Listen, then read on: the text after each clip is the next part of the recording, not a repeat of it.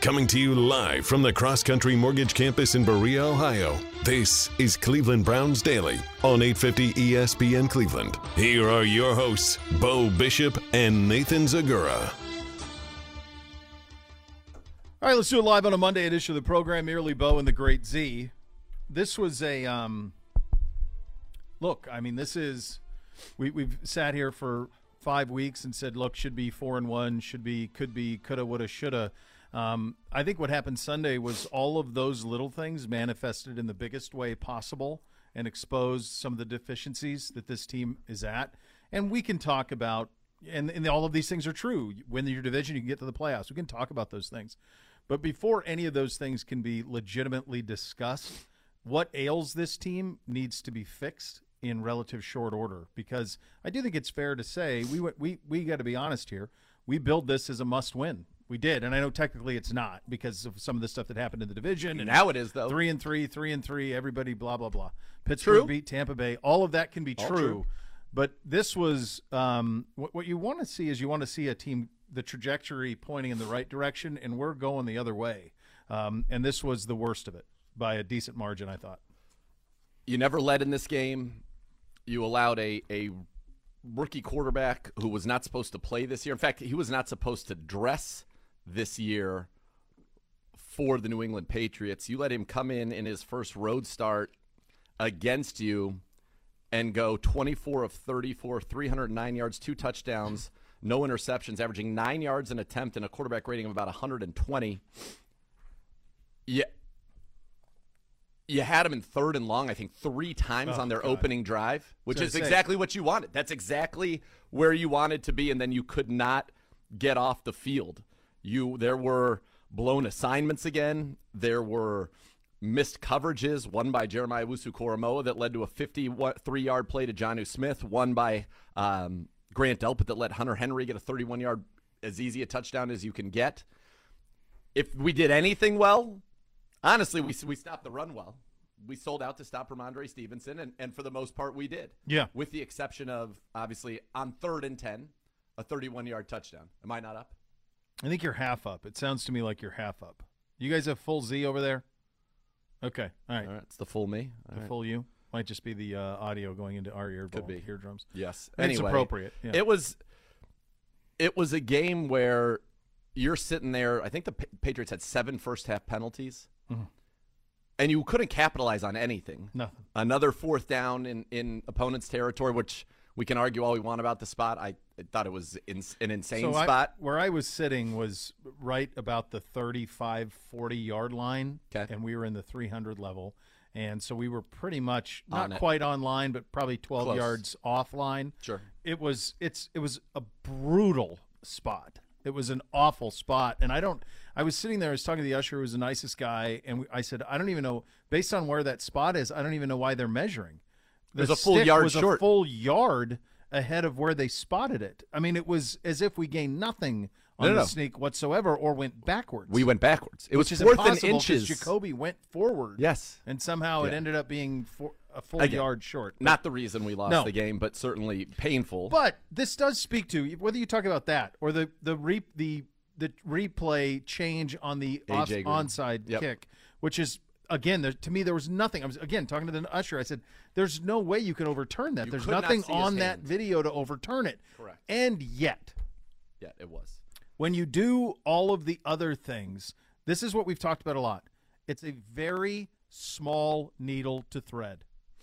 And so when you're not playing perfect, one little thing here or there can cost you losses. And it has. Previous to this game, 3 different times, these little mistakes cost you games.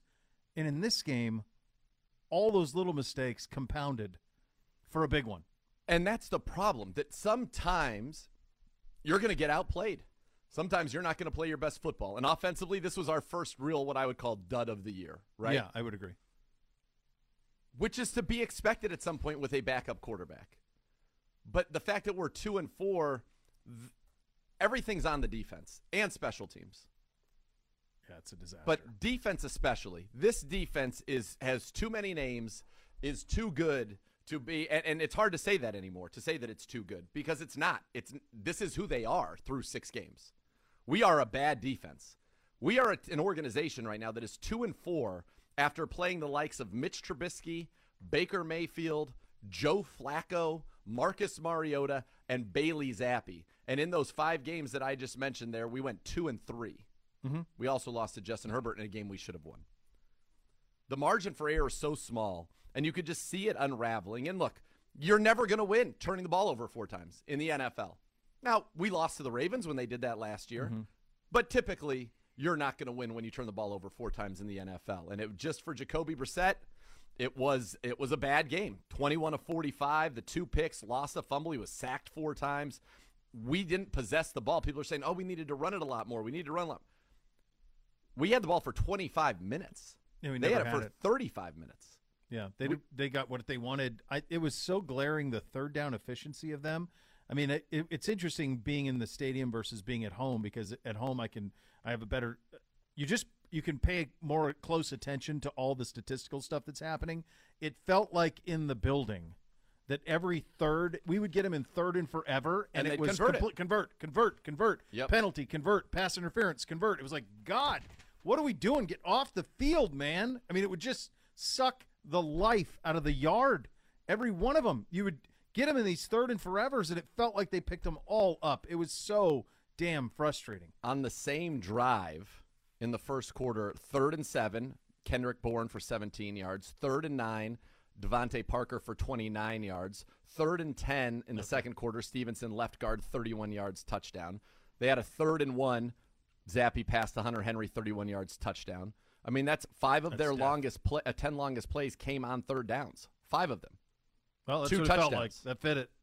And for us, we had 2 of our longest plays came on 3rd down. We had the nice pass to David Njoku in the first quarter, and then we had another one, David Njoku, in the third quarter. That was it. That's it. We were constantly behind the sticks. It was constantly, whether it was penalties or boneheadedness or whatever, felt like we were constantly in 3rd and long. It felt like we just could not possess the ball. You think about, I mean, there hasn't been much beef you could make with the offense. And again, this is majority a defensive issue again this week. But there hasn't been much beef you could have with the offense in terms of the amount of points you're scoring, the efficiency, all of it. This week you can. We do the over-unders every week, and the total touches of those 2 guys has been in the 30s always. Yep. It's never been less. I think the 33, was the lowest point we had. What do we have? Did we have 20 combined touches between the 2 of them? Chubb I don't had think so. 12 carries, Hunt 4, that's 16, and then receptions, 17 none for Hunt, 1 for Chubb. We set it at 34.5. We had 17 touches with the 2 backs. Gibbe probably got that right. Didn't we do them all the same? So I think you did them all the same. So who cares? I haven't even looked at it. Who cares? Doesn't matter. No, it's really frustrating. And I think from from our perspective, you have to say to yourself, and you look, the reality is, I'm not going to spin this right now, but the reality is you're a game out in a division, and that's the only way to the playoff. I heard you and Jeff on the call last night on the way home. We left after the muffed punt and said, that's enough. And at that point, I was listening to you guys on the way home, and you brought up a good point, and you weren't being patronizing at all. You just said this is where it is. The only path forward is to win the division. That we thought before the year that 2 or 3 teams from this division would make the postseason. No, one is. One's going to make the postseason. Right, is where you're at right now. Unless now the Somebody other could get hot. Sure. Yes, and those 2. By the way, Cincinnati's schedule allows for them to get very hot over the next 5 games, and they came back. They were down big in the game yesterday. They came back. They won. They had to have it. They got it. And so they're 3-3. Baltimore blew it against the Giants, and so they're 3-3. So either of those teams can get hot. We right now cannot have those legitimate conversations about this team the way that we're playing defensive football. That's the reality. This has been, we've played 6 games. Yesterday was an aberration for this offense. This has sadly become the norm for this defense. And that is something 100%. that I never in a million years would have guessed that we would be where we are defensively. If you go back to camp and you thought about the type of talent we had in the back 7, you think about the talent we had in the secondary, at the linebacker position, up front, they are not married.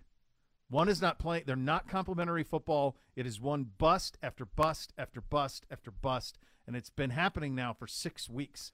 And so this isn't an aberration defensively. This is who we are, and that is going to make the next however many games. We still have 6 more games till Watson's back, and he ain't an elixir for that. No, He's not going to fix all that. We have nothing happening at the defensive tackle position at all. We have nothing happening opposite Myles Garrett when Jadeveon Clowney's out, and he's missed now 3 games. We have breakdowns at our second level every week. Yeah. We have breakdowns at our third level seemingly every week. Mm-hmm. We lack eye discipline on the back end of this defense. We lack eye discipline at the second level of this defense, and we lack talent, I think, on the first level of this defense, with the exception of Myles and Clowney. Yeah, and Clowney's played half the games. Right, well, exactly. So when he's not there, it is noticeable. I mean, Myles was unbelievable yesterday. He had 8 pressures, the 2 sacks, broke the record. He was so hurt, his shoulder, all of it. You could tell, and he was still out there dominant, doing everything he could. When you needed something from him, you got it. But he's a one-man wrecking crew, and there's no cavalry coming with him. He's by himself. You hope Deion We're getting Jones no can push help, right? in the middle at all. Nothing. Absolutely nothing. It's yeah. Now, we played that 5-man front, and that worked, right? For the most part, you take out the 30-yard run of Stevenson. Oh, you can't take 30 run. I get that. But for the most part, we were getting them in those 3rd and longs because they weren't able to run the ball. Now, once they started doing play action on early downs, as I talked about on the broadcast yesterday, it was toast. And I said, that's what we got to watch out for. Like, we're selling out stop the run. They are going to take play action shots. And, oh, by the way, they did so, and they did so very effectively. Did Bailey Zappi. That was one of the notes coming in the game. That was one of my keys, was which team's going to be better on first down play action. Who's going to hit their chunk plays? Well, they did. We didn't. Yeah, there isn't any, you hope Deion Jones helps. Hopefully Clowney comes back, and obviously that changes everything up front for you. But, we were clamoring for more man coverage. You got more man coverage, and without the results you wanted. MJ Emerson was very sticky yesterday. He did give up some. They went after him, 8 targets. He gave up 5 catches in the game. But he had 2 PBUs. Mm-hmm. He was right there. A couple of catches, he was literally right there. And the guys, they made great. And by the way, their rookie quarterback made great throws. He was excellent. He was unbelievable in the game. Greedy was a little rusty coming back. Yeah. It wasn't Greg's best game. Grant continues to be up and down. It's just we're not what we should be. And I think part of it is, week to week we're kind of trying to change who we are on defense and we don't have an identity. We don't have anything that we say we can do. The one thing I thought we did well was there was a series of 3rd and longs, I want to say in the second, third quarters, where we just started playing our quarters, which used to be what we played every time in those situations, and we forced checkdowns and we had them kind of rattled. Yeah. But other than that, we weren't able to be effective defensively. Offensively, this is one that looks like, the kind of game we're used to seeing, in the sense that there were so many plays to be made that were not made. Yeah. That it is going to be maddening to watch the tape. And I've watched it. I can tell you firsthand, it is maddening. I think it felt to me like, just from a Monday morning quarterback, that's what we're doing here, right? It felt to me that the opening interception. Yes. To where he's looking for Pharaoh Brown deep, and he underthrows it. He's open right away, but he can't release it. It doesn't feel like he could release. There was pressure in his face, so he held it an extra couple of steps. Had he released it right away, he's got him, and he misses it. He also has somebody across. I can't remember who it was, if it was Coop or one of them. There was somebody coming across that he had it. I felt like it too. But I think that first interception made Jacoby gun-shy.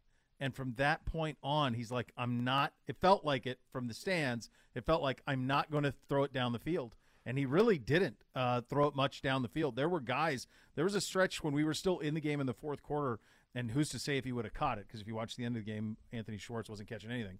But if you think about, there were 2 different plays on one drive. Same drive. 2 plays on one drive where Anthony Schwartz is open by 20 yards. Wide I'm open. sitting next to my 10-year-old, and he goes, Schwartz, Schwartz, Schwartz. Like, he could see it. Yes, you could see it. And if a 10-year-old can identify it, certainly an NFL quarterback could. But I think he was just gun shy from the first pick. And his whole operation, his whole career has been based on, don't give it to him. And he gave it to him 3 times in this one. The first interception to Pharaoh Brown's 5. When he releases the ball, Pharaoh Brown is 5 yards clear of Kyle Duggar. Oh, I know. That, to me, is one where you throw that, it just can't be short. You throw it to him or you throw it long. You throw it anywhere other than short. You just can't throw it short. Yeah. And, of course, that is exactly what happened. And, yeah, he could have thrown it earlier. All of that is true. Dietrich Wise did a good job coming off. But, I mean, that's a throw that he should make. We're asking him, he's trying to throw it 40 yards in the air. That's all he had to do is throw it 40 yards in the air running right as a right-handed quarterback. So that's a missed throw. It wasn't crisp, but That's the kind of game where you would say, all right, our defense can step up and we can shut out Bailey Zappi on the road. And nay, we got torched. Now, people got mad at me because I said this in the broadcast. This game was closer than the final score indicated for the majority of the game. Now, did it feel like we were in any danger of taking the lead at any point? Also no. But it was not a 23-point game the majority of the game. He scored 16 or 14 points at the very end of the game. To your point, I looked over at Beamsy because we were there for his birthday. I said, well, when do you want – you tell me when you want to leave. Like, it's your birthday. We'll stay as long as you want. And we don't get to go to a lot of games. We have so much stuff. Yeah. So we'll stay. So he's like, no, I want to stay, Dad. I said, okay. And then little glimmers of hope. Totally. Right? You get the drive. You score. And, I understand the notion of the go for two there. And I don't want to litigate that. That's not the point of this. But I do think that this team just real I'll quick, litigate it. I know you. No, I get it. Yeah. I understand it. I understand the counter that Sure. you know what you have to do Yes. if you get it or if you don't, that you now know. But I think there's a humalytics to it.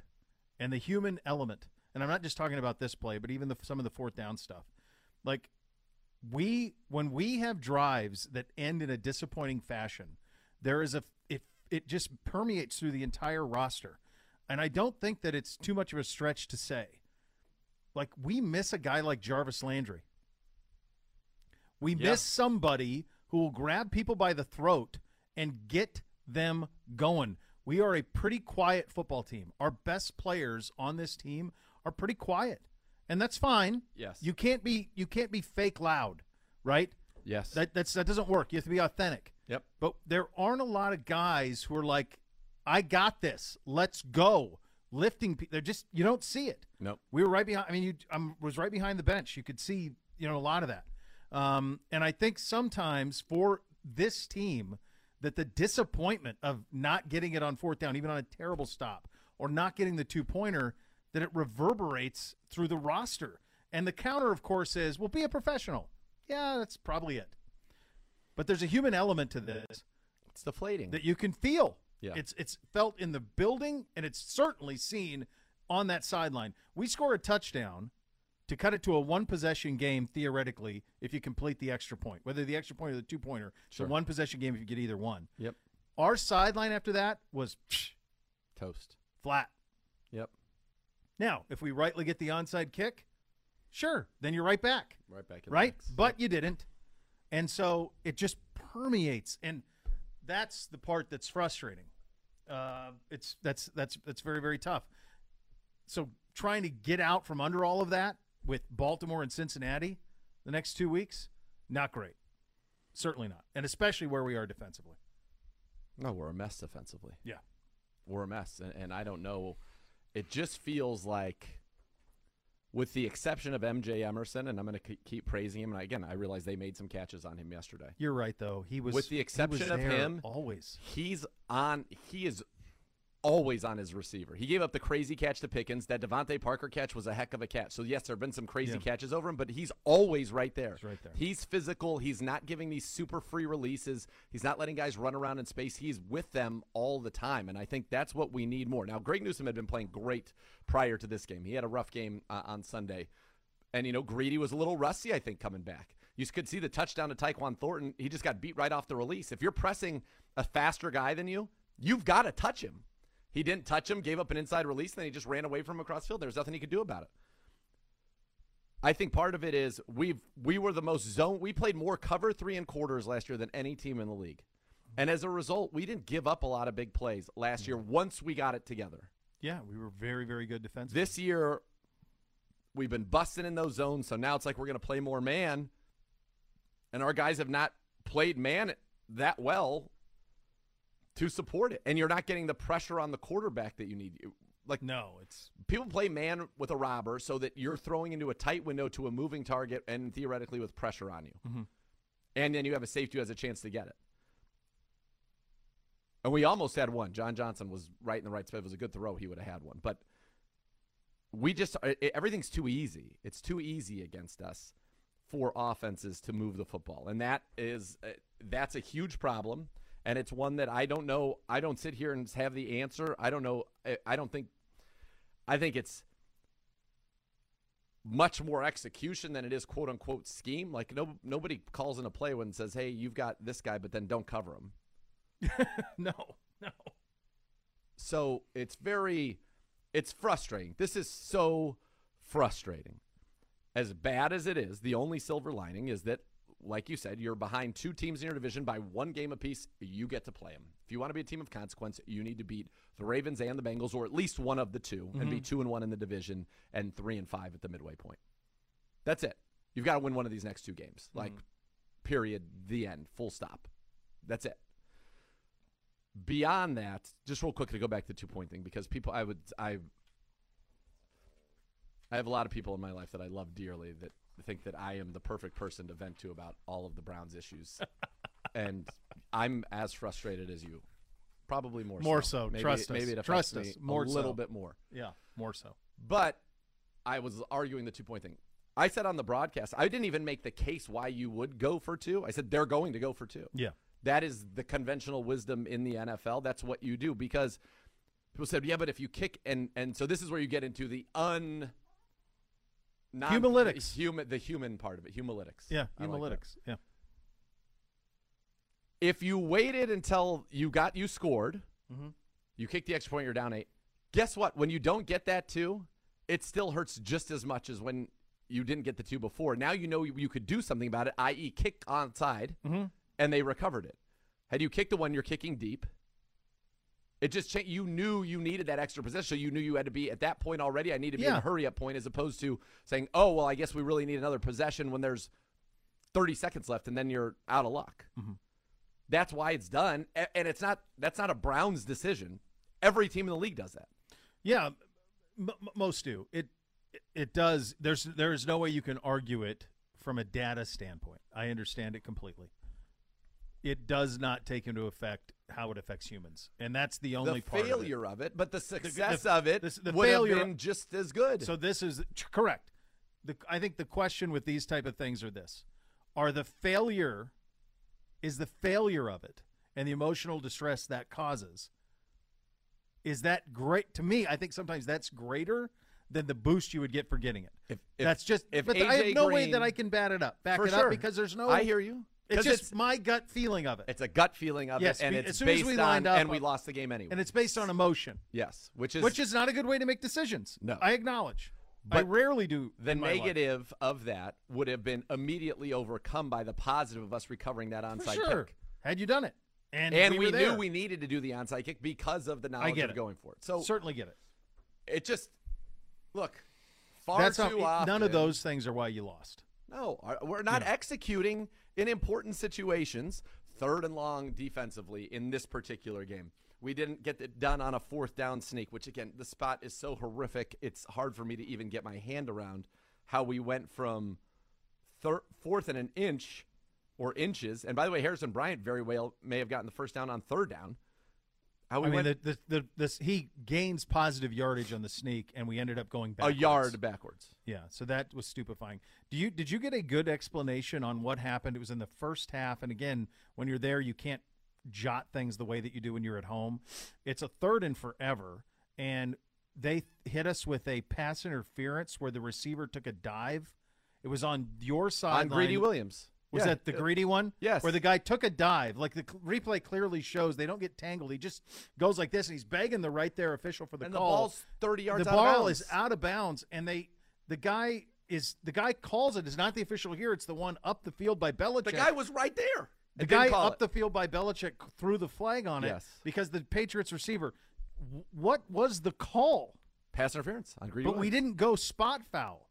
Yeah, we did. It was on the right sideline. Yeah, it was a spot foul. Did it go all the way up? I thought they went like into it only our territory. I knew that, but I didn't think they went all the way spot. It felt like it was like a 10-yard penalty. It was where he contacted him in their minds with a pass interference. Oh, my God, occurred. you got to be kidding me. Yeah. It was crazy. That one was crazy. I mean, my God, come on, man. Yeah, that was crazy. If the guy and again, he's right I feel there. like we have to say this all the time.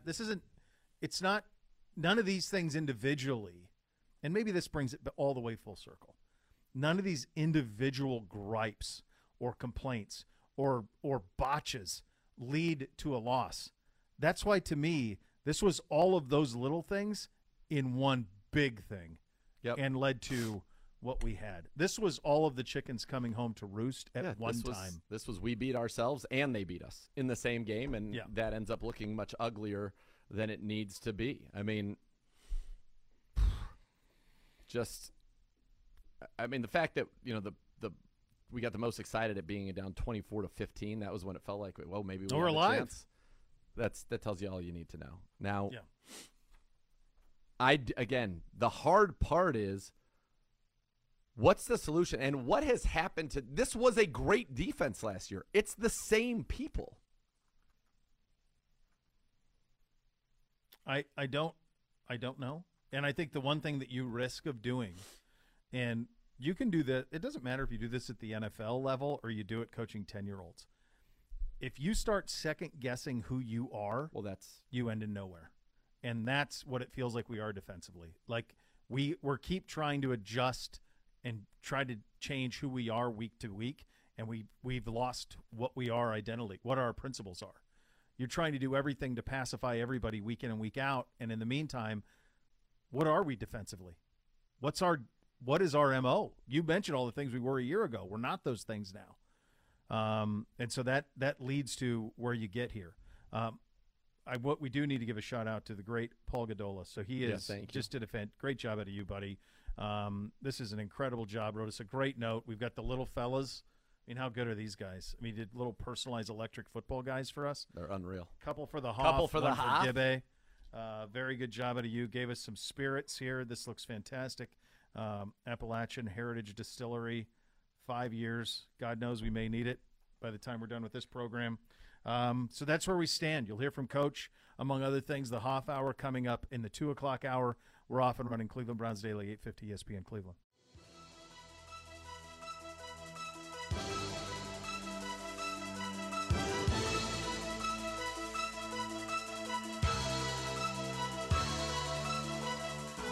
Cleveland Browns Daily on 850 ESPN Cleveland.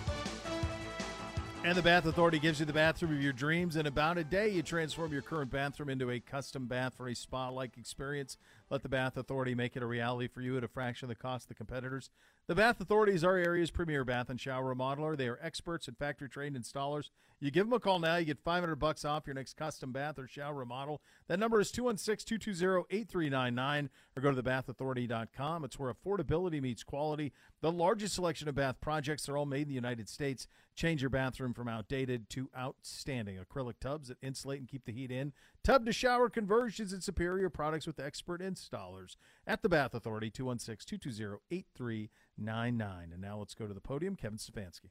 Okay, no real updates yet on the injury front. Wyatt getting some imaging on the calf. I'll be able to update that later in the week.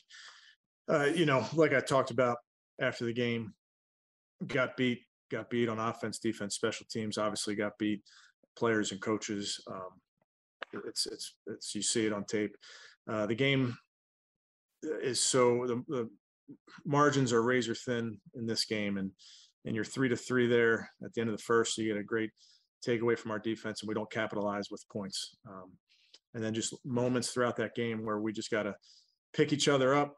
Offense, defense, special teams got to play complementary football together to go get a win. And we weren't able to do that yesterday, and that's the frustrating part. We're watching the tape as we speak. Players are in the meetings as we speak to learn from it. And we have to move forward. We understand what's at stake, especially this week versus a really good football team in our division. So we'll do that. We will move forward, but I'll answer any questions that you guys have. Is Denzel still in the protocol? Yes. Okay. Thank you. Yeah, Kevin, when you watched the tape with Jacoby, was there anything specific? I mean, that was his worst game of the year, probably. So was there anything that you really noticed that contributed to that yesterday? Yeah, I think, we can't turn the ball over. I think that's obvious. Jacoby knows that. And really as a team, we have to do way better, both taking care of the ball and getting the ball. But more than anything, I think Jacoby understands his role, and his job is to, operate in this offense, but ultimately we can't turn it over. Again, he understands that. Yeah, Kevin, wondering what gives you confidence that you guys will be able to get this turned around, and what was your takeaway from Jacoby's message to the team last night? Yeah, I believe in the people we have in that locker room, Mary Kay. I've seen us play winning football, offense, defense, special teams with that group. And then Jacoby's message, he's a leader.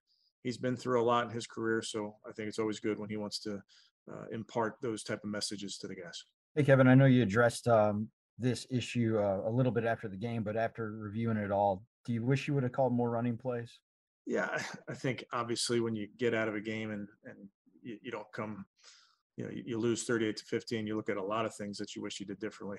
I think the game, we weren't having as much success as we've had in the past however many games.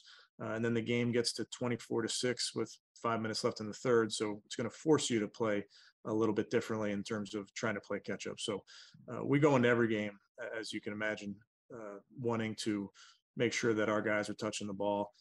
We talk about it throughout the game about what their touches are and those type of things. It's just sometimes the score and the game dictates that you have to play catch up. So when it comes to you guys not having as much success, like you mentioned, you guys were the number one rushing attack, obviously heading in. And is it just a matter of the Patriots or schemed it to take away that strength, or you guys lost Wyatt Teller? What happened? Why weren't you as successful as we're used to seeing you? Yeah, I mean, I think you should start with giving them credit. They, I don't know, there weren't fronts necessarily that we didn't foresee. We didn't win our one-on-ones consistently enough. So as you know, it's sometimes there's dirty runs that happen throughout the course of a game, and then you pop one. And yesterday they did a nice job, but we'll keep working it, not discouraged. Hey, Kevin, I know you guys have talked about leadership now having to be super vocal, a lot of the guys leading by example, but when you're in a place like this where you've lost 3 straight and there's some frustration maybe building within the team, is there a desire to have more of a push for guys to be leaders, step up as leaders vocally, or maybe you put a little more fire into the guys to keep them grounded? Yeah, I think it's, you want everybody to be themselves, Cam, in that regard. So if they are vocal, you want them to be vocal. Leading by example is really, really important, especially like you mentioned, when you're going through, you lost a few in a row and you want to come out on the other side. You want examples of guys that are doing it the right way so everybody can see that. So guys lead in different ways. We encourage them to lead in different ways, but as much as anything, it's a matter of doing and less talking. What went in the decision to play Taki more than JOK yesterday? Just, again, felt like it was that type of game and some of the bigger run fits. Two quick things. The first quick thing is Deion Jones was not ready, obviously, to play. Is it more likely he would be this week? Yeah, it's definitely more likely. Want to continue to see how he comes along, Tony, from a physical and mental standpoint. And after the game, you were asked about Josh Dobbs starting. Let me ask you about relieving during a game to provide a spark. Are you against that? I know last year Baker's the franchise quarterback and all that, but you're operating with a kind of a temp quarterback right now. Are you as reluctant to seek a spark at that position if it's not performing well? Yeah, I won't get into speculative stuff like that, Tony. I just think for us, Jacoby's battling. I know he can play better. I've seen him play better. He will play better. I've seen it. So that's where my focus is. Can I do something to put you in a good mood? I don't even know if I'm on. There we go. Now you're on. The first teaser for A Christmas Story, Christmas, with Peter Billingsley returning as Ralphie. The film debuts November 17th on HBO Max. Ralphie's back, baby. So it's on HBO Max? All right, that makes me feel like it's going to be. You got okay. a chance. Yeah, I feel like we have a chance. Yeah. You got a chance here. What is a natural... I know. The problem is the old man was... The whole operation. Was the franchise. Yeah, the old man was the star, and he is no longer with us. So he can't be He's in. really... He was the best. Yeah. Is he going to be the old man? Can he be the old man, Billingsley? No. What's he been in other than being Ralphie? Oh my God, ton of stuff. Is he? He's in Elf. He was in The Breakup. He's one of the friends in The Breakup. Is he a friend in The Breakup? Oh yeah, he's great. Bateman's in that too. Breakup's a great movie. Starts at Wrigley Field. It's really damn negative, though. It's a lot to watch them just be rude and terrible to each Well, other for the whole time. Yes, and that's my. It's one of Miss K's favorites. That's one of my. Really? That's one of my. I mean, I'm all the way through the dinner scene with the tom come on the tom like that. And then it all gets the way tough. through that, but then the next 45 minutes, it's so brutal. Yeah, and they don't even like end up together. No. You're supposed to think maybe they do. Why would they want to be? They're Yeah, I don't diametrically opposed. Yeah, they are. Yeah. No, The so pool that's table is a nice purchase, though. Well, yeah, I mean, it's Vaughn being in all of his Vaughnness. Very Vaughn. It's hard to imagine Aniston with that type of fastball being Dealing involved with with or Vaughn. dealing with it. Yeah. Seems impossible. What she was asking for was very reasonable Yeah. in the beginning of the beef. Just wanted a few lemons. More lemons, that's all. it. Trying to make a You know, centerpiece. for the big meal, that's all she wanted. It's not up for debate in terms of how many or whatever. No, like if I'm going to throw Madden on, I make sure that the dishes are done. and Everything's done. done. Right. We're ready. Right. Have you done your work? Yes. Yeah, well, then I have. play away. Enjoy yourself. Yeah. What's the problem? Go out there and throw bombs on people to Megatron. Sure. I'll do that. I'll do that. You have to do the work first. Yeah, right. Yeah. So that's your negative there. So there you go. So All right. we've got a game 5 tonight. We with do. the Guardies and the Yanks. That's a big one. McNeil was running amok on Facebook about Yankees. Supposedly that's real. Planes. No, I don't think it is. Oh, it's not? I think no. I don't. He think made that it all is. up? I think he made. Well, I don't know that he made it all up, but I think it was actually friends and family of the Yankees, not the actual Yankees. The Yankees flew back last night, but friends and family there was a plane issue for That them. had to as scramble they- to a hotel and then Yeah. leave today. It was quite the lark, apparently, that it happened. So I don't know. We'll see. It is quite thrilling to get it. And I will say it was pretty cool, even leaving the stadium with the Jose, like that type of stuff, like people getting fired up. Unfortunately, it was a Sunday of despair. For our city, it sure was. Yeah. So I've watched now 4 baseball games in their entirety, which is 4 more than On the year, all in this series. Right. It needs to be like a 7-inning game. Like at most. It's a lot, man. It's so long. Yeah. And the tension of playoff baseball is awesome. Not 4 days in a row. It loses some of the luster of the tension of it because it's just long. How'd you handle Thrones? We got to watch it tonight. Penultimate episode and you didn't watch in real time? Here's the The baseball's over at 10:10. Beatbox and Manto were in town. Hit the bricks, boys. So listen. I'm very excited about how we're going to do it. Hop into a guest we know bedroom. nothing. Here's an Xbox. Retire to your chambers. Get to your chambers. The Miss K and I need to watch. You know what happens on the penultimate episodes of Game of Thrones? Of course I do. That's why It's a I biggie. wanted no distractions. I wanted. She was like, You're "We'll watch it risking in our so much. chambers." I'm won't Miss K look was at right. anything. Miss K was right. No, I can't watch a penultimate huge in the gamble. chambers. I need to watch it on 106 inches and dive in, immerse myself in the world. So 7:00 tonight. We've got a date. We're watching Thrones. Well, the baseball's at 7, so what are you banking on? That the baseball I was will going be... to say I don't- 7:07 is first pitch, game 5. That's how I'm going to get it to 7-inning game. Oh, I see. So you're going to pick it up at 8:07, hope it's close. It will be. Fine, and I'll then- have that, and we'll have the football on the side TV. Okay.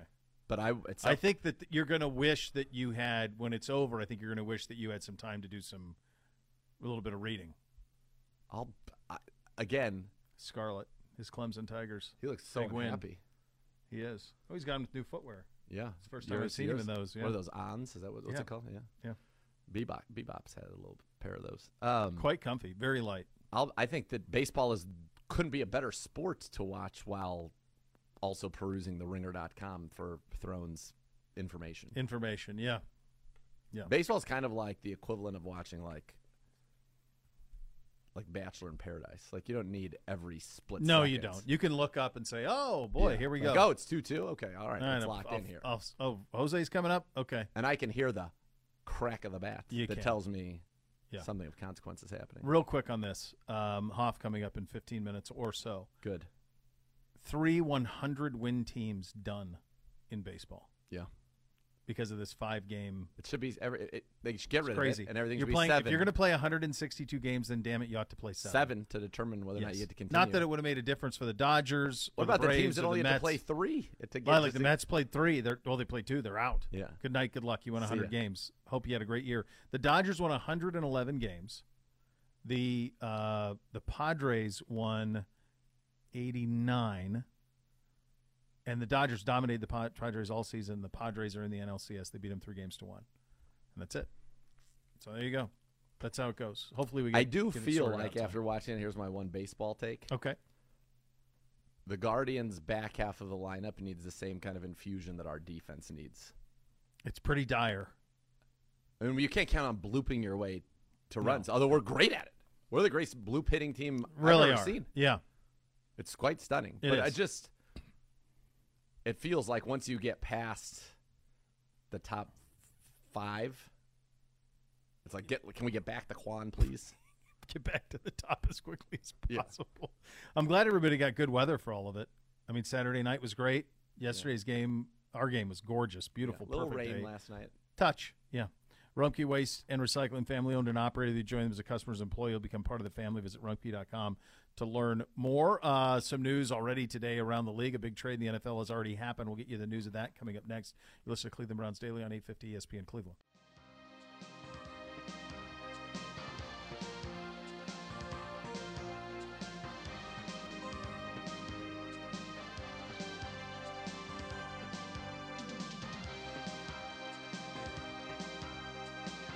Cleveland Browns Daily on 850 ESPN Cleveland. OBM, the official printer partner of your Cleveland Browns. While you depend on your Browns to win, you can always depend on OBM. They can tackle any size office. Call 216-485-2000 or visit ohiobusinessmachines.com. Dr. Z, what can you give me an update on the Christmas Story movie? According to the internet, Yes, where according to everything's one of our great followers, Brian Kirsch says the new Christmas Story movie is all caps, no go. Filmed entirely in Hungary, of all places, with the restored original house sitting here in Cleveland, unacceptable. It's a valid point, but Hungary's an odd choice. It is. I'm sure take a whole production. It's probably good value. It's a good production. Sure, it's value. fantastic It's value. Well, but I mean, it's fronted. I mean, HBO's paying the cash for it. Yeah. We also have a very interesting trade in the NFL as Robbie Anderson has been dealt, to the surprise of no one, after yesterday's debacle. I only have read about it. He's fighting with the assistant coach. Like fist fighting or no, just yelling? No, yelling. Okay. And then Wilkes says, kindly leave. He Mike Singletary'd him? Kindly leave. And they grab an assistant, and one of his assistants escorts him off. Didn't Singletary do that to like Vernon Davis of all people? Vernon Davis of all people. Can't win with him. Won't win with him. Yep. Won't do it. So Yep. he set him off. So they got into a verbal altercation in the first half. Okay. And then Robbie was like off to the side while the rest of the team was like, the offense was in a huddle. They went back out in the second half. In the third quarter, I guess Robbie Anderson decides he's going to re-strike up this conversation with the offensive coach.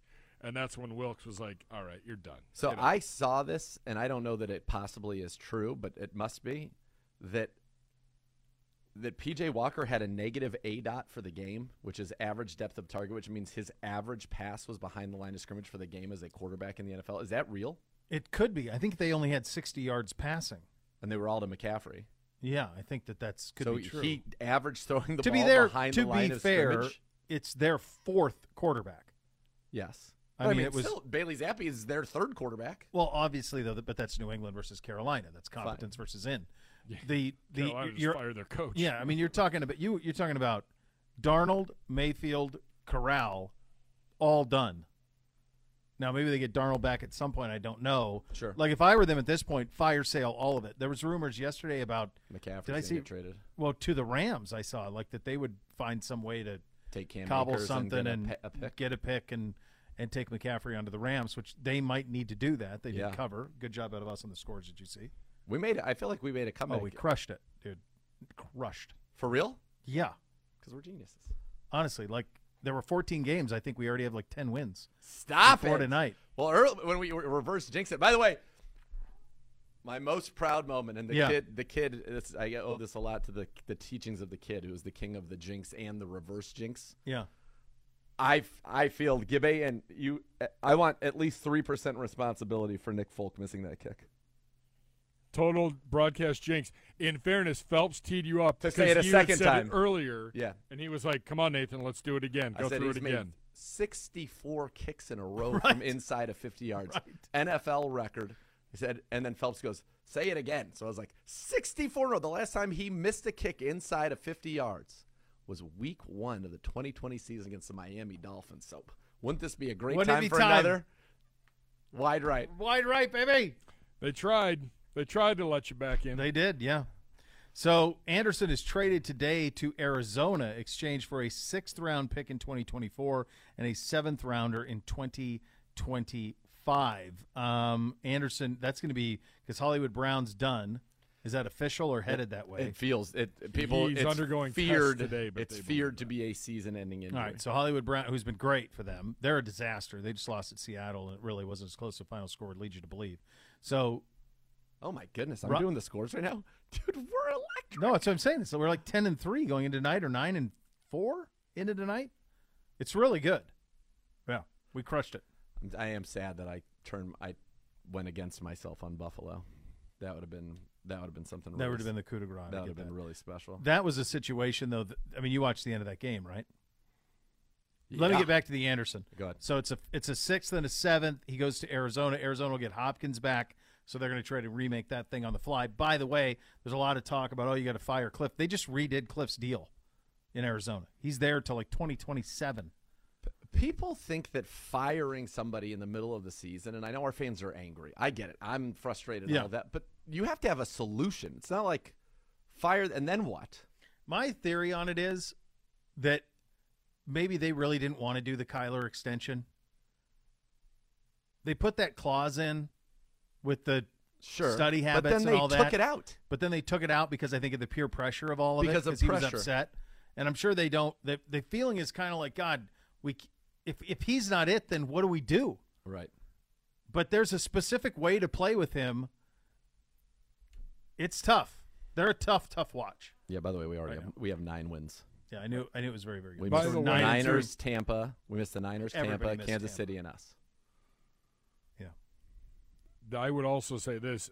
I know that we talked a little bit about it last week after Rule got fired, that potential fire sale, whatever, that does not appear to even be a remote possibility. Other than Robbie Anderson and McCaffrey, it doesn't sound like the Panthers have any interest unless someone just wows them with first-round picks. Well, but wouldn't Anderson and McCaffrey at least constitute the start of trading McCaffrey would be a fire sale, wouldn't it? It's a big deal, but you're trading a guy who has never done anything since you gave him a contract at a position that is you've overvalued. But it's two him. of your. Yeah, but you're not getting a first-rounder for him. No way. No. Yeah, exactly. Yeah, but somebody's taking on a ridiculous contract. Yeah. So it's like the Rams make sense. So what would constitute it? Would it be DJ Moore? Would it be their defensive lineman, Derek Brown? Supposedly, like everybody's Burns. off limits. If they traded Burns, or if they traded Brown, or if they traded J.C. Horn. Here's the beauty. Well, he's in his second year. That'd be ridiculous. But absurd. here's the thing. They shouldn't do any of that. They're bad enough right now to go 1-16 and pick C.J. Stroud #1 overall and start fresh. Yep. And that's what they should do. They should hang on to everybody. They should trade McCaffrey for young assets, picks, whatever, guys who can play, shore up the offensive line. Their defense is going to be good. They're all young. That's what you do. Don't Justin Fields him. Put him in a position where he's got nobody around him. You can't do that. Take care of him a little bit. All right, the Joe Thomas Hour of the program is coming up next. You listen to Cleveland Browns Daily on 850 ESPN Cleveland.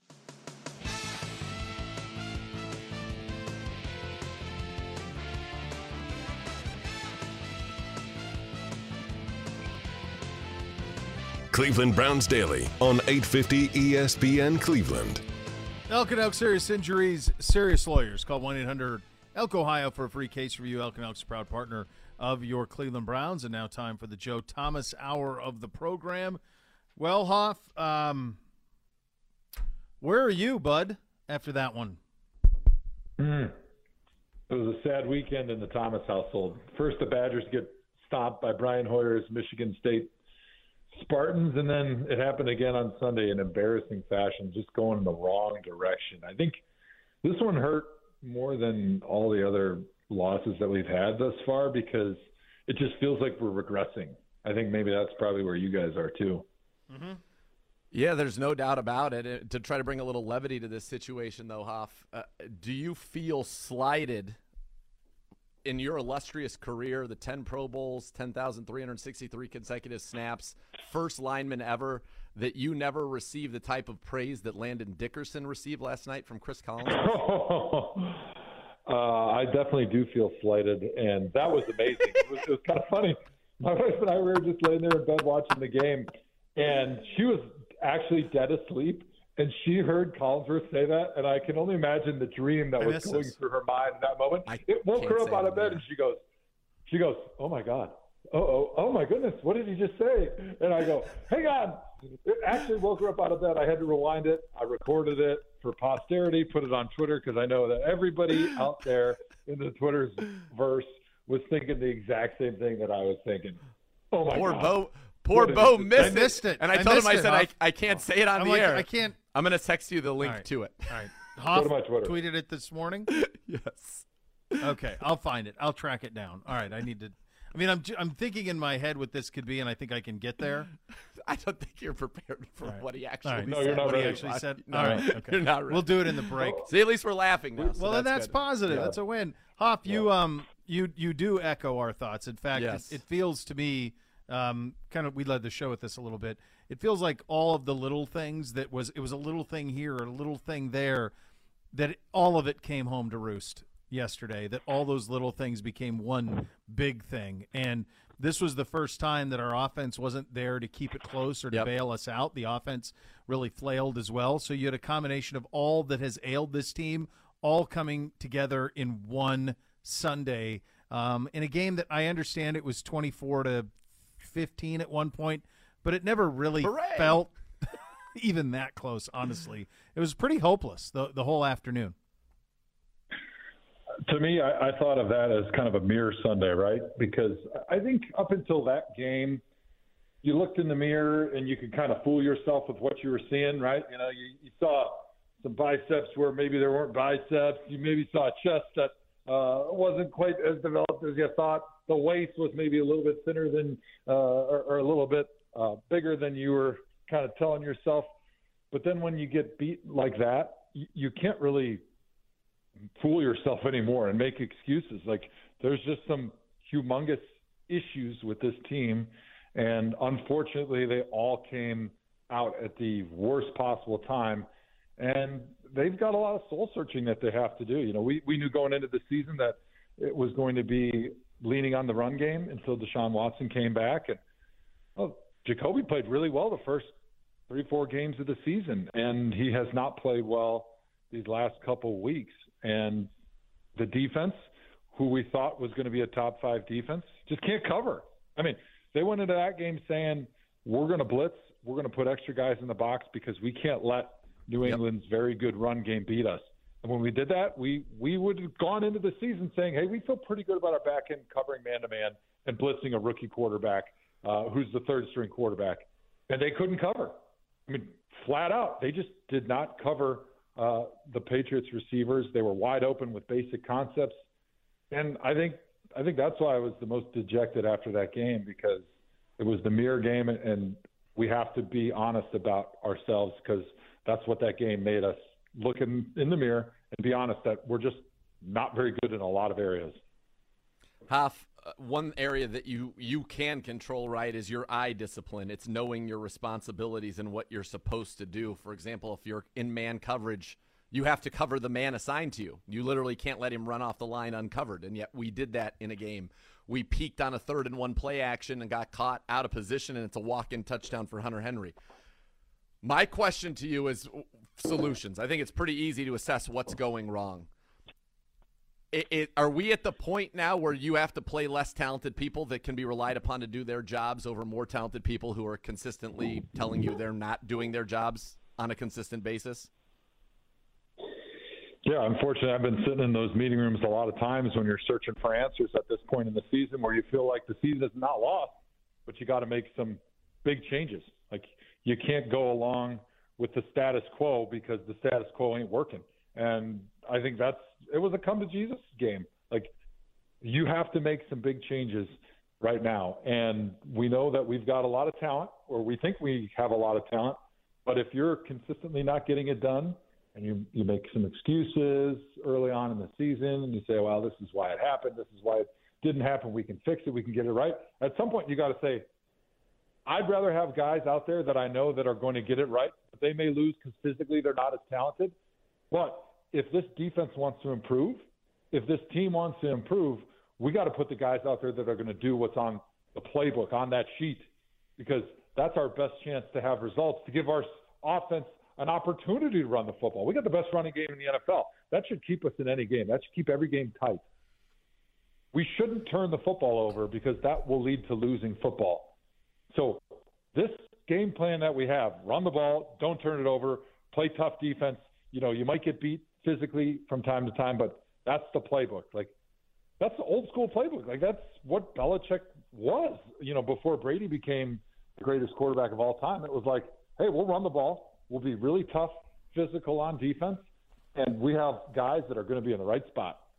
And you know what? We can live with getting beat physically, but we can't live with turning the football over, and we can't live with mental mistakes, whether it be with your eye discipline, with communication, with understanding who is my read on this play. Like, those are inexcusable errors that can't happen anymore. And it's time that they're going to have to say, hey, we got to put people in there that are going to do what we ask of them. They may not be as talented, they may not be as highly drafted or highly thought of, but they're going to do what we ask of them.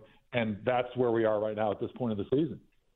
Yeah, and I think that's where people are looking for so much change. A lot of people want to fire everybody, Hoff, and I was saying I don't think that's necessarily a good solution. This was a team that was very good a year ago, certainly defensively.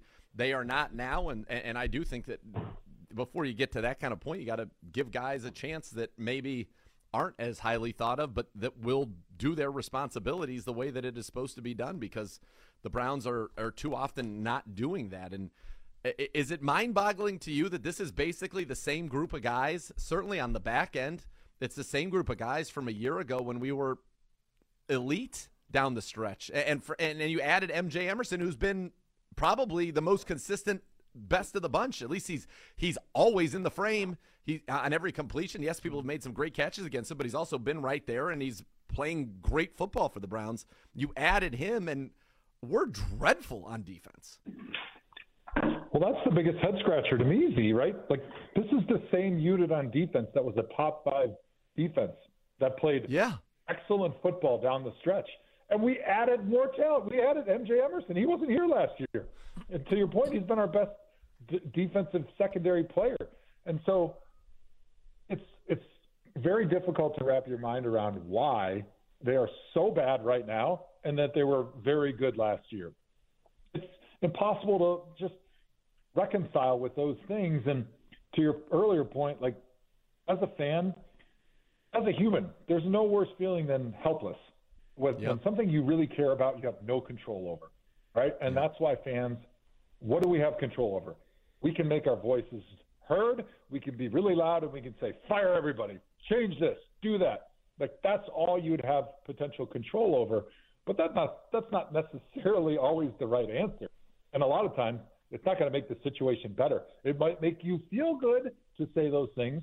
It might make you feel good if you say, fire everybody, replace these guys. And then they do it because, hey, you felt like you had a little bit of a control over something you love so much. But that's not necessarily going to make it better. That doesn't solve the problem. And that's probably why it's so frustrating for me as a fan, for all of us as fans out there, is like, we don't have control over the situation. The only thing we have control over won't make it better.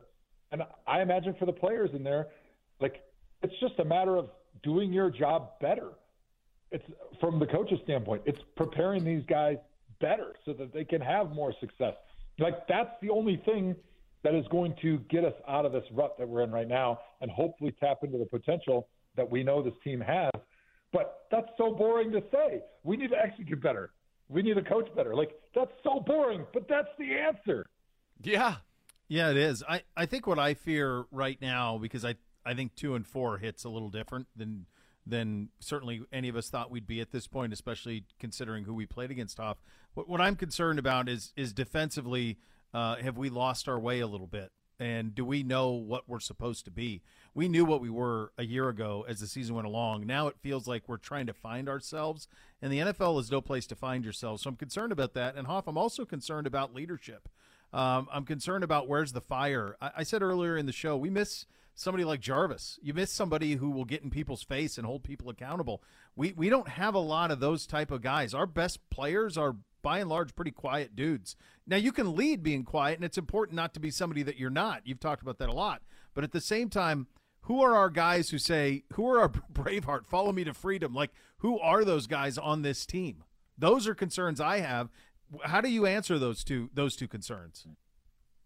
Yeah, I mean, I have the same concerns. I think this type of adversity creates a great opportunity for guys in the defensive meeting room specifically to rise up and to become that leader, right? Like, that unit is starved for a fiery, passionate leader, like, and not even a rah-rah type leader, because I think that's kind of phony and I think it wears thin quickly, but a guy that's performing the way he should and that's holding the other guys accountable in his own manner, whatever that looks like, whether that's calling him out in meetings, calling him out in practice, raising the expectations on the practice field in those situations on Sundays where things maybe are going a little bit sideways and you see that glassed over look in people's eyes.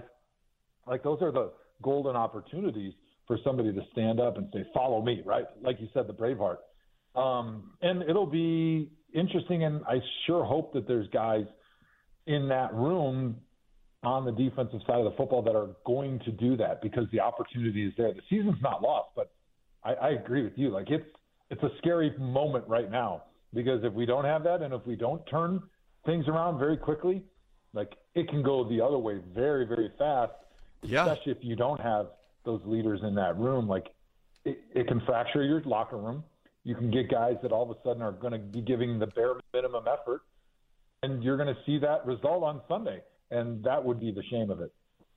Yeah, it would be, because there's still a lot to play for this team despite the slow start. Be part of one of the most passionate fan base in the NFL. Join the Brown season ticket member waitlist today for the best chance at securing tickets for all home games in future seasons. Don't miss out. Go to clevelandbrowns.com/tickets or call 440-891-5050 to reserve your spot today. Coming up next, one word on a bunch of guys on our team and a bunch of situations. You listen to the Joe Thomas Hour of Cleveland Browns Daily right here on 850 ESPN Cleveland.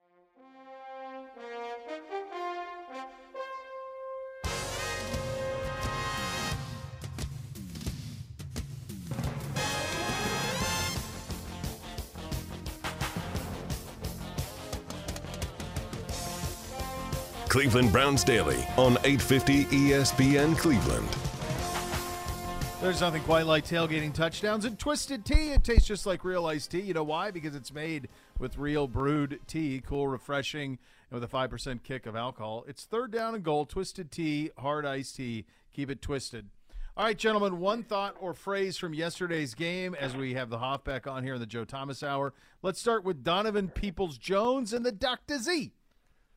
Donovan Peoples-Jones, I said this on the broadcast yesterday, he catches everything that's thrown to him, and it is often a catch that feels like an incredibly high degree of difficulty. Yeah. I mean, he makes more diving, fully outstretched catches, I think, than anybody. He always catches it in a big moment when it is thrown to him.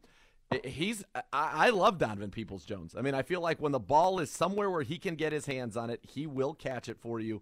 Had some nice routes. He was one of the guys who was actually winning against their man-to-man coverage, which was helpful for the Cleveland Browns. I'm a big DPJ fan. I will also say this.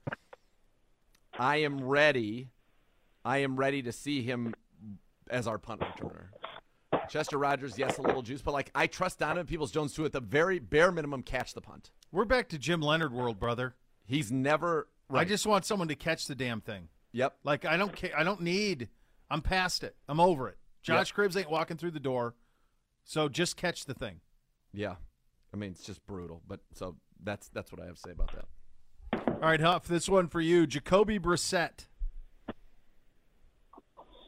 Regression, the opposite of Donovan Peoples-Jones. My word for him would have been progression, because of the progress you continue to see in his game and how he's becoming the type of receiver that makes those contested catches that you dreamed of him being able to be. Unfortunately for Jacoby, when you're in there and you have such a great run game, you can't make those type of turnovers because it's just killing the team. Is it fair, guys, on Jacoby?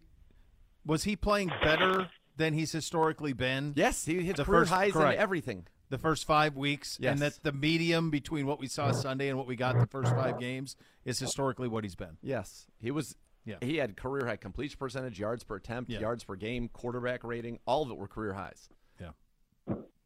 It's a very quarterback-friendly offense, but he missed throws. I want the median. I don't want the mean. Like, that's the problem with him at quarterback is I don't want a couple really good games and a couple really bad games. Like, the formula for winning is just steady. It's just right there in the middle. That's exactly what you want. You can't have the up and down. I mean, I know what you're saying is, he was really good, now he's really bad, and so you're kind of getting an average quarterback when you even them all out. But we can't have that. We can't have those dips because that's not how we're built to win. You're exactly right. And in fact, he was brought here because he's not going to lose you games. This is a game where you could say his performance. Again, I'm still putting most of this on the defense, but his performance was not a winning performance, and it wasn't one that gave you really a chance to win around him had everything else been good. 3 turnovers by his own hand, that's a lot. And if you were to go back now to the end of the game against the Chargers, that's 4 turnovers alone from Jacoby Brissett in basically 63 minutes of football. Yeah. And I think that mentally affected him. The early interception mentally affected him in that entire game. I felt like it to me. I mean, we brought that up earlier. It felt like that first interception just rocked his world to a very. And of course, the salt on all of this wound is originally this is when Watson was coming back. Was right now. This would have been this game against Baltimore. It was a 6-game suspension, so he was supposed to be back this week. Instead, we're halfway there to him getting back, and who knows how relevant we'll be at that point. Joe, what do you make out of Nick Chubb? Just not a lot of opportunities. Right? Not his best performance on a yards per carry basis, but we knew the Patriots were going to try to sell it to stop him. I thought that the Patriots defense out-physicaled our offense in the first half. In a game where if you don't turn the football over and it's close in the second half, I think you start wearing them out, even if you're not throwing the football down the field and you're not backing up their safeties and getting some of those secondary elements out of the box. I think Nick Chubb starts ripping off some big runs, but he didn't have a whole lot of room to run and he didn't have a whole lot of chances. And I think that's one of the things in hindsight when Stefanski goes back and looks at the game plan.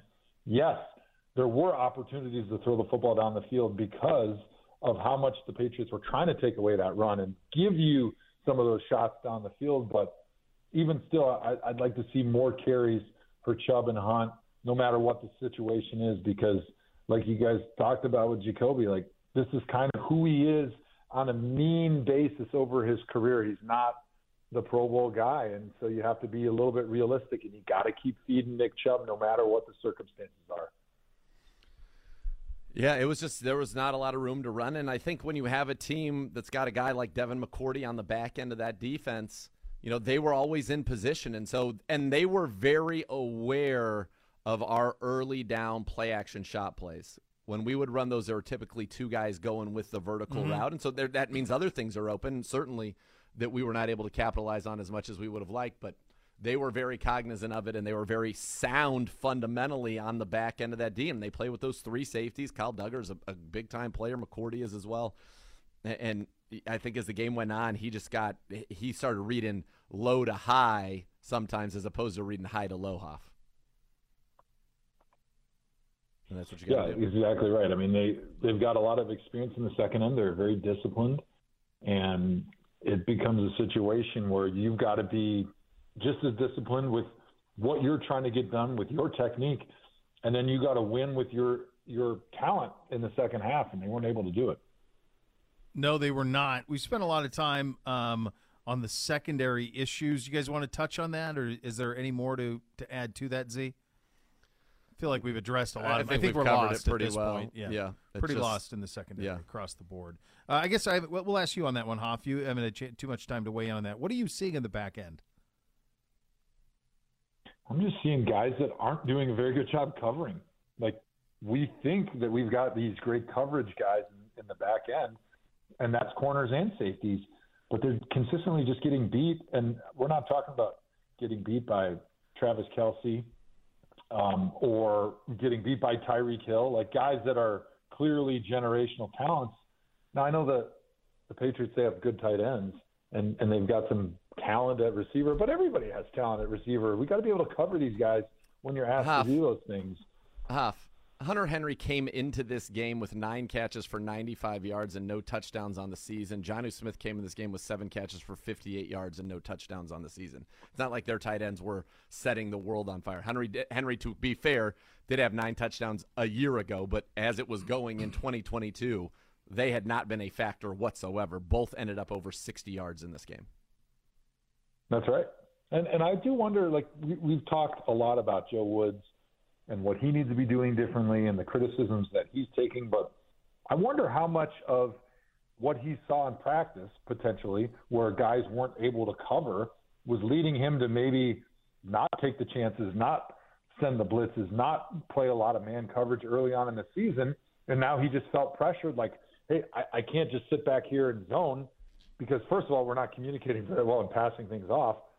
And also, we're getting just gashed in the run game, so I'm going to have to sell it to stop the run game, and it's time for these guys to put their big boy pants on and start covering some people in man coverage, and they didn't do it in this game. So now he's probably thinking, hey, I've tried it both ways. I've tried it my way, what I saw, and then now I've tried it your way based on what everyone was asking for, and neither one is working. What do you want me to do? Yeah, it's absolutely wild. We'll finish this with this one. Bailey Zappi, what is it that Belichick does with rookie quarterbacks or down in his depth chart? Historically, you go all the way back.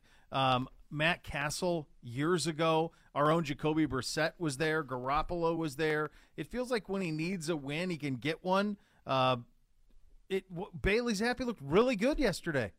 He's won their last 4 now games with a quarterback making his first road start. Mac Jones, Jimmy G, Matt Castle, Bailey Zappi. The last time he had a quarterback lose his first road start, it was Tom Brady in the early 2000s. So, yeah, there is something about what they're able to do. They come up with a plan that takes away your strengths, tries to force you into your weaknesses, and they do the same. They try to minimize their weaknesses, accentuate their strengths, and they're just sound. We said it. They're not going to beat themselves. And the irony was, Hoff, it felt like early on they were trying to help beat themselves. I think they had 7 penalties in the first half. They were going negative backwards quite a bit. I'm looking right now. Yes, they had 8 penalties for 56 yards in the first half to the Patriots. They were, I know their own drives, and they'd still get first downs. It's like 3rd and 4. No, now it's 3rd and 9. First down anyway. Doesn't really matter. Didn't matter. But they're a team that you've got to beat, and not only did we beat ourselves, they beat us too, and that adds up to an ugly performance for this Browns team. It's a long season. You're going to have some of these, and this would have been fine. We said, you know what, bad week, just like it was when we went to New England last year. So for whatever reason, they've got us. But if we came in this game at 4-1 and now we're 4-2, it's like, okay, this was our first dud.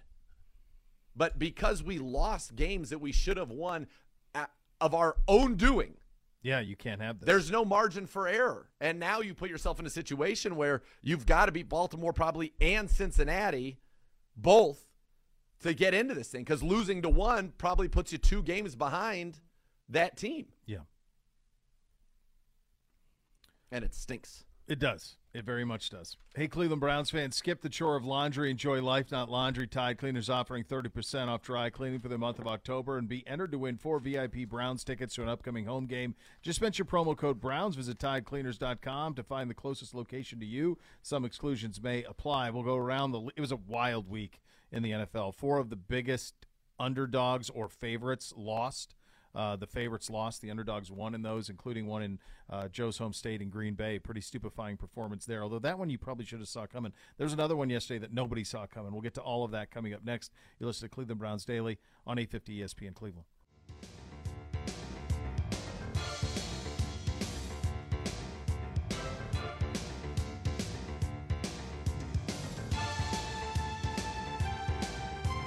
Cleveland Browns Daily on 850 ESPN Cleveland. Browns fans can win big with the digital scratch-off game brought to you by the Ohio Lottery on clevelandbrowns.com and the Browns social channels. Fans can play once per day throughout the regular season, digitally scratching off a virtual card for chances to win great prizes like Team Shop gift cards, tickets to future games. For more information, log on to clevelandbrowns.com. So the Steelers beat the Bucs, Hoff. I'm sure we all saw that happening. The Bucs were 8-point favorites in that game. Yeah, I guess Brady should not have been gallivanting around the country, going to weddings, and maybe he would have had a better opportunity at beating the Steelers, especially in a game when Kenny Pickett gets injured. I mean, that was an interesting twist to beating the Buccaneers, was all of a sudden Kenny Pickett goes out. Mitchell Trubisky comes in and plays well and gets them the victory. So I give Mike Tomlin a lot of credit. I mean, he's one of the best coaches in the NFL, and he's been that way for a long time. But to be able to rally the troops when things were sliding pretty heavily against him is good for them. Bad for the Browns, obviously, but definitely one of those games where you didn't see that coming at all. No. Z, we both saw the Giants would give the Ravens a full day. They did. No surprise there. The Bengals were up against it in New Orleans, and Joe Burrow hit Jamar Chase on a 60-yarder right when they needed it the most. Those two were both amazing in the game. Burrow had 300 yards, 3 touchdowns, another on the ground. Chase, finally, they unlocked him. I think it was like 7 catches, 132, and a couple of scores. Big game out of him, too. So both them and the Ravens atop the division at 3-3.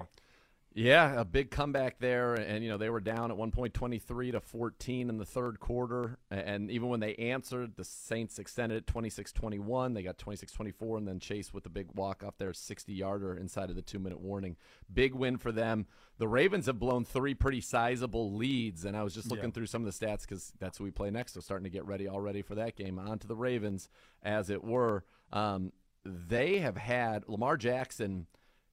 It's amazing. His quarterback rating by quarter this year. First quarter, 98. Second quarter, 115. Third quarter, 100. Fourth quarter, 56.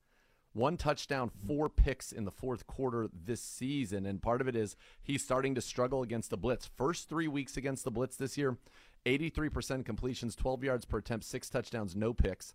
Last 3 weeks against the blitz, 50%, 4.8 yards per attempt, 2 picks. So he's not playing at the level he was earlier. Their defense is banged up, and they've let people come back and beat them 3 times now. Yeah, it's and they're still ahead of us. Yeah, they are. Yeah, so you get a full dose from this next time out. Full dose of this Ravens team around the league. I mentioned the Bucs were 8-point favorites, lost to Pittsburgh. That one I did not see coming. The Lambeau issues are real, though, Hoff, as we head to yours. This is 3 straight weeks where they haven't covered. This time they get dominated at home by a Jets team that's more than a little frisky. They got a lot of talent. They're really good in the middle of their defense. But it's one thing for Aaron Rodgers to say, relax, Joe, but this is 27-10 to the Jets. They couldn't get anything going. After losing to the Giants. Correct, after losing to the Giants in London. This was a huge win, a huge game that the Packers needed, and they didn't show up at all. What did you make of what happened to the Packers? Aaron Rodgers has always been very laissez-faire and relaxed, no big deal, we'll get it figured out. And, I think to some extent that's good. You don't want to be overly emotional as a head coach or as a quarterback. But I think one of the problems is when that's your personality, like all the other guys on the team sometimes gravitate towards that personality, which that's not really good if that's what's happening on defense or that's what's happening with your receiver room or maybe your defensive line or your offensive line. Like pretty much every other position on the field, you got to have a little bit of an angry streak to you. We got to be able to play with some passion. And I think you saw a contrast in styles, right? You have Robert Saleh's team, which plays with maybe too much passion at times because he's got that defensive mind. He's always preaching aggressiveness. He's preaching effort, running to the football. Like he's almost like a younger Pete Carroll on the sideline with the amount of energy that he has. And then you contrast that with sort of the Packers style. And I think even though maybe the player and the talent gap is probably not there, I think they're probably pretty equal. Obviously, the quarterback's the one big area that's way in the Packers' favor. But when you go out and you play with passion across the board and you have that focus and that intensity that the Jets played with, you see it results in a lopsided game that maybe a lot of people didn't expect. And all of a sudden there's some apathy within the Packers organization, within the Packers locker room. They're believing that they don't have the weapons on offense to be able to compete, because it seems like that's all you hear Aaron Rodgers talking about is, we don't have the receivers, these receivers are young. It's going to take them time. Pretty soon that's what the team believes. And then you're not going to get the same effort out of that team when your quarterback's kind of relaxed, kind of laid back, not really playing with a lot of emotion or intensity. And he's telling you that you're not good enough to win even if you did play with that intensity. So I think they got a lot of problems that I'm not sure there's anybody walking through that door that's going to really help them. I think it's time to investigate ayahuasca and Aaron Rodgers. He's 24th in the league in QBR. Like, that does something to you. I don't have a problem with it. He ain't right. Like, I mean, I don't think I would be thrilled if my franchise player was doing drugs that are insanely mind-altering and whatnot. Probably not crazy about it, but he's probably doing it. By the way, I don't even know who he answers to there. Nobody. There's no ownership, so I don't know who's his boss, Joe, with the Packers. Does he have a boss? Not really. I mean, I was going to say the fans, but even what are they going to fire him? I mean, they don't really have a say over what happens. I mean, I think for a while it was probably Ted Thompson, but obviously, rest his soul, he's not with us anymore. And their GM, Brian Gutekunst, I think he got neutered a little bit because of things that had happened the previous couple of seasons after he drafted Jordan Love, and Aaron Rodgers made his displeasure known. But it seems like when you don't have that firm-handed coach, because Matt LaFleur is not that guy. He's more of like a cerebral type head coach, and you don't really have anybody else that's obvious in that building or in that locker room that has sort of carries that role. Aaron Rodgers can kind of get away with whatever he wants. And I'm not saying this is all his fault, but he's certainly not playing well. And so no matter what you've done in the past, if you're not getting it done right now, you deserve to be criticized. Fellas, the Vikings, it's an incredible stat. I'm not sure if this is Gibby. Is this your stat? It's an unbelievable stat. Vikings 5-1, the only team above 500 out of the remaining of the 12 teams in the NFC North, the NFC South, and the NFC West. Only the Vikings are above 500. How in the hell does that make any damn sense? MBD. We just kept saying the East was the weakest, and they've got the Eagles undefeated. The Cowboys have been good. They've stayed above, and the Giants have one loss. The Giants are 5-1. It's unreal. The Vikings, we like them to make the playoffs. Yeah, we did. But I didn't. It's more of a commentary on the rest of the West. Stupefying loss by the Niners. Buccaneers. Mariota went 13 of 14. And they won by 2 scores over the Niners. Oh, Garoppolo had 2 picks. Do you have a text from Pedro? Yeah. And I quote, "On CBD last week, you mentioned I thought the Niners were in trouble because of defensive injuries in the O-line. You scoffed at me. Today you should mention as usual, not Pedro was correct. Just saying." He refers to himself as not Pedro? Yeah, right here, third person. Is he ignoring the trial of Pedro? He is. Well, he's at least. He was on trial. And he was found to be Pedro. Yeah. That was a fun one. Tomorrow's his birthday, by the way. Oh, happy early birthday, Pedro. Yeah. Hoff, that was a fun one in the afternoon with Allen and Mahomes. Oh, baby. The Chiefs were decimated defensively, and it's right down in it. I heard a lot of people going, oh, they've got their revenge. Guys, the Bills won last year in the regular season, too. Like, I think for Allen and the Bills to really get over the hump, they have to win. They have to beat the Chiefs in the playoffs, right? There's no doubt. But I think the people that win is all NFL fans. Anybody that likes watching compelling football, compelling television, that's what Kansas City Buffalo was. It's just so fun seeing those guys go back and forth and watching the different offensive minds and the chess moves that are being made on that board. And I think it's great, winning in the regular season, but really you're going to throw that all out the window. And I don't even really see a whole lot of home field advantage between these two teams.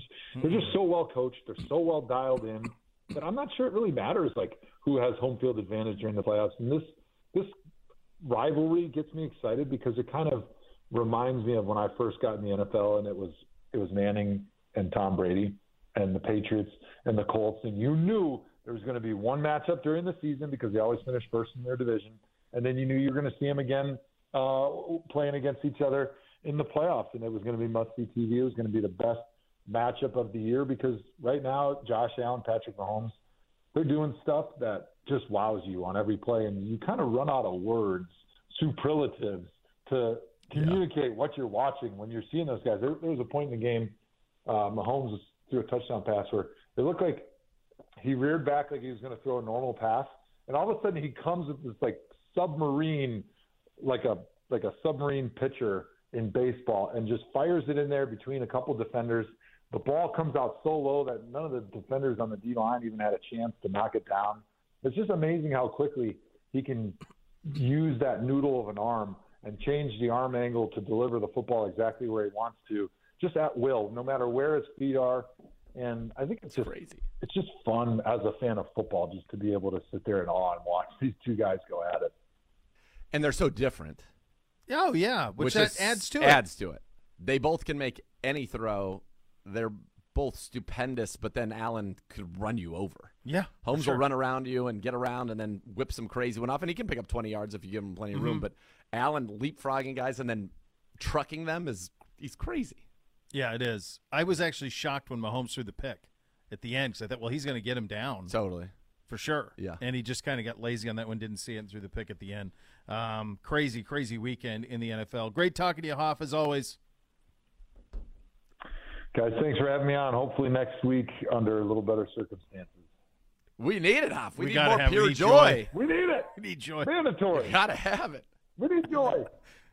That's right. All right, The we'll great see you Joe guys. Thomas.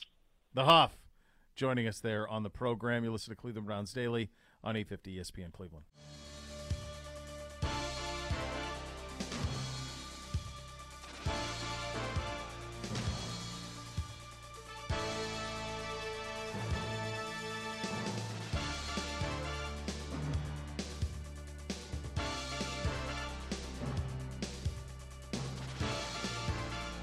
Cleveland Browns Daily on 850 ESPN Cleveland. There's a new way to cheer on your Cleveland Browns and help your favorite four-legged companion, Barking Backers, presented by Milk-Bone, the Browns' newest club for pet parents worldwide. Sign up today at barkingbackers.com. Barking Backers, the fan club for dogs. We got a score? Monday Night Foosball, kids. Good. The Broncos continuing to get the national love. They love them. Yeah, they do. Gross. The Broncos visiting Los Angeles, the Chargers. Look, Broncos, AFC West. I've gotten Monday night wrong every week. It's true. I haven't got it right once all week long. I get it wrong every week. True? I'm pretty sure. Feels like it anyway. Week 1 wrong. Interceptions, Week 2 fumbles, you got sacks. I've Philly never over gotten right in 3 Miami. years. Did I get one? Week It's true. 3 wrong. It's been a lot of wrong. I know that. More wrong than right. Niners. Did I get Hold on, Niners? yeah, 2 and Oh, 2. maybe Hold 2 on. and 2. All right, 2 and 3. 2 and 3 going into the week. So All right. not Okay. as bleak. So I suppose this is my I can't choose the wine in front of you because blah, blah, blah. The Chargers are better. The Broncos suck. I'm taking the Chargers to cover the 4.5. Oh, no. Not Russ at the back door. No one's answering the door with a This would minute be our left in only the show. different. No one. Oh, no. Let's run. Nobody's here, Russ. Go away. home. Herbert's my guy. Let's go. Ram it. Chargers. Good luck to the Guards tonight. Game 5. ALDS coming your way. You can listen to it right here on Broncos 850 ESPN Cleveland. Let's ride. No. Let's not ride. Not today, boys. We're back tomorrow. Next Level's next. Cleveland Browns Daily. 850 Do it, ESPN Eckler. You've been listening to Cleveland Browns Daily, a production of the Cleveland Browns and ESPN 850 WKNR.